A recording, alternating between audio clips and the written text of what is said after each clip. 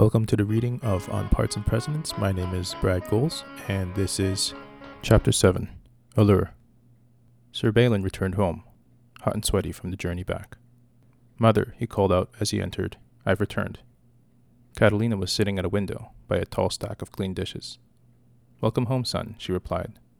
"Look how you've dirtied yourself." "Yes," Sir Balin replied as he changed into cleaner clothing. "I was training hard with Lynn." Sir Balin left his dirty clothes in the pile. Catalina glared at it. "I'm going to Camelot soon," he replied. "Help me take the clothes off the line while you're here, child," she said. Sir Balin groaned, but acknowledged. "Yes, mother," he said, as he went out the back of the house. Catalina walked over to the pile of dirty clothes and lifted it up. A talisman fell out of it onto the ground. She lifted it up in her hand and studied the image of the fish and the cornucopia. She turned her head to find a thin, pale woman at her door. "Who are you?" she asked. "My name is not important." "You hail from Avalon," Catalina stated accurately. "That I do," the damsel replied. "And that talisman in your hand holds the mark of the Grail Kingdom." "Yes," Catalina said. "That it does." They glared at one another. "Why is that talisman so far from where it is from?" the damsel asked. "What is an Irish girl like you doing so far from where she is from?" Catalina asked in response. The damsel scoffed. "You're one to talk," she said. "How did a Moor like you arrive at this island?" Catalina smirked. "By ship," Catalina replied coldly. "By trade. Sold by the Romans. Brought on this island to work as slaves. Then stolen by the Saxons." The damsel discreetly pointed her Ouroboros pendant at Catalina. "It's easier to stomach when you think of it as a grand comedy," the damsel said with a smirk. "And how did you free yourself?" "I didn't," she replied. "By the grace and mercy of Allah, I was rescued, along with the other prisoners, by a war band of Scots.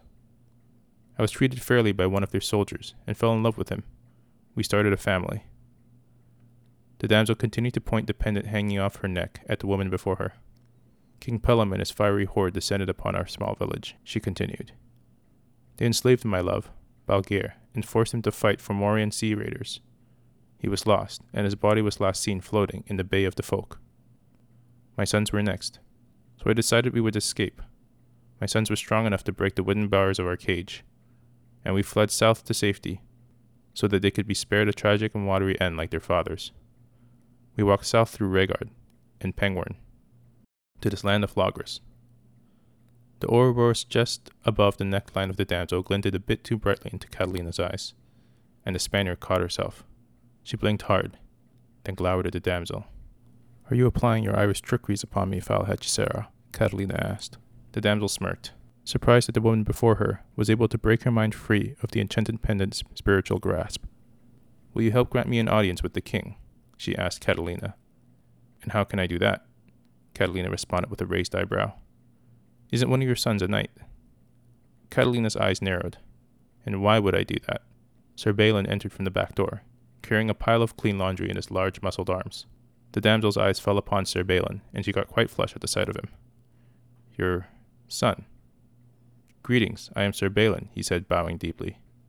"The half-breed is handsome," the damsel said, not taking her eyes off of the knight. Catalina's eyes narrowed. She opened her mouth to curse the damsel, but Sir Balin interjected. "Pleased to make your acquaintance, my lady," Sir Balin replied politely. "Pleased to make yours," she said, as a thin smile crept across her face. "I was wondering, Sir Knight, if thou wilt take me to see thy king. I have a request to make of him." Sir Balin bowed. "It would be my pleasure," he said. "Allow me to escort you." The damsel giggled as she turned about and departed with Sir Balin towards Camelot. Catalina crushed the talisman in her hand as she stood in the doorway of her home. Thanks for listening. For more Parts and Precedents, please check out bardslog.com. That's BARDSLOG.com.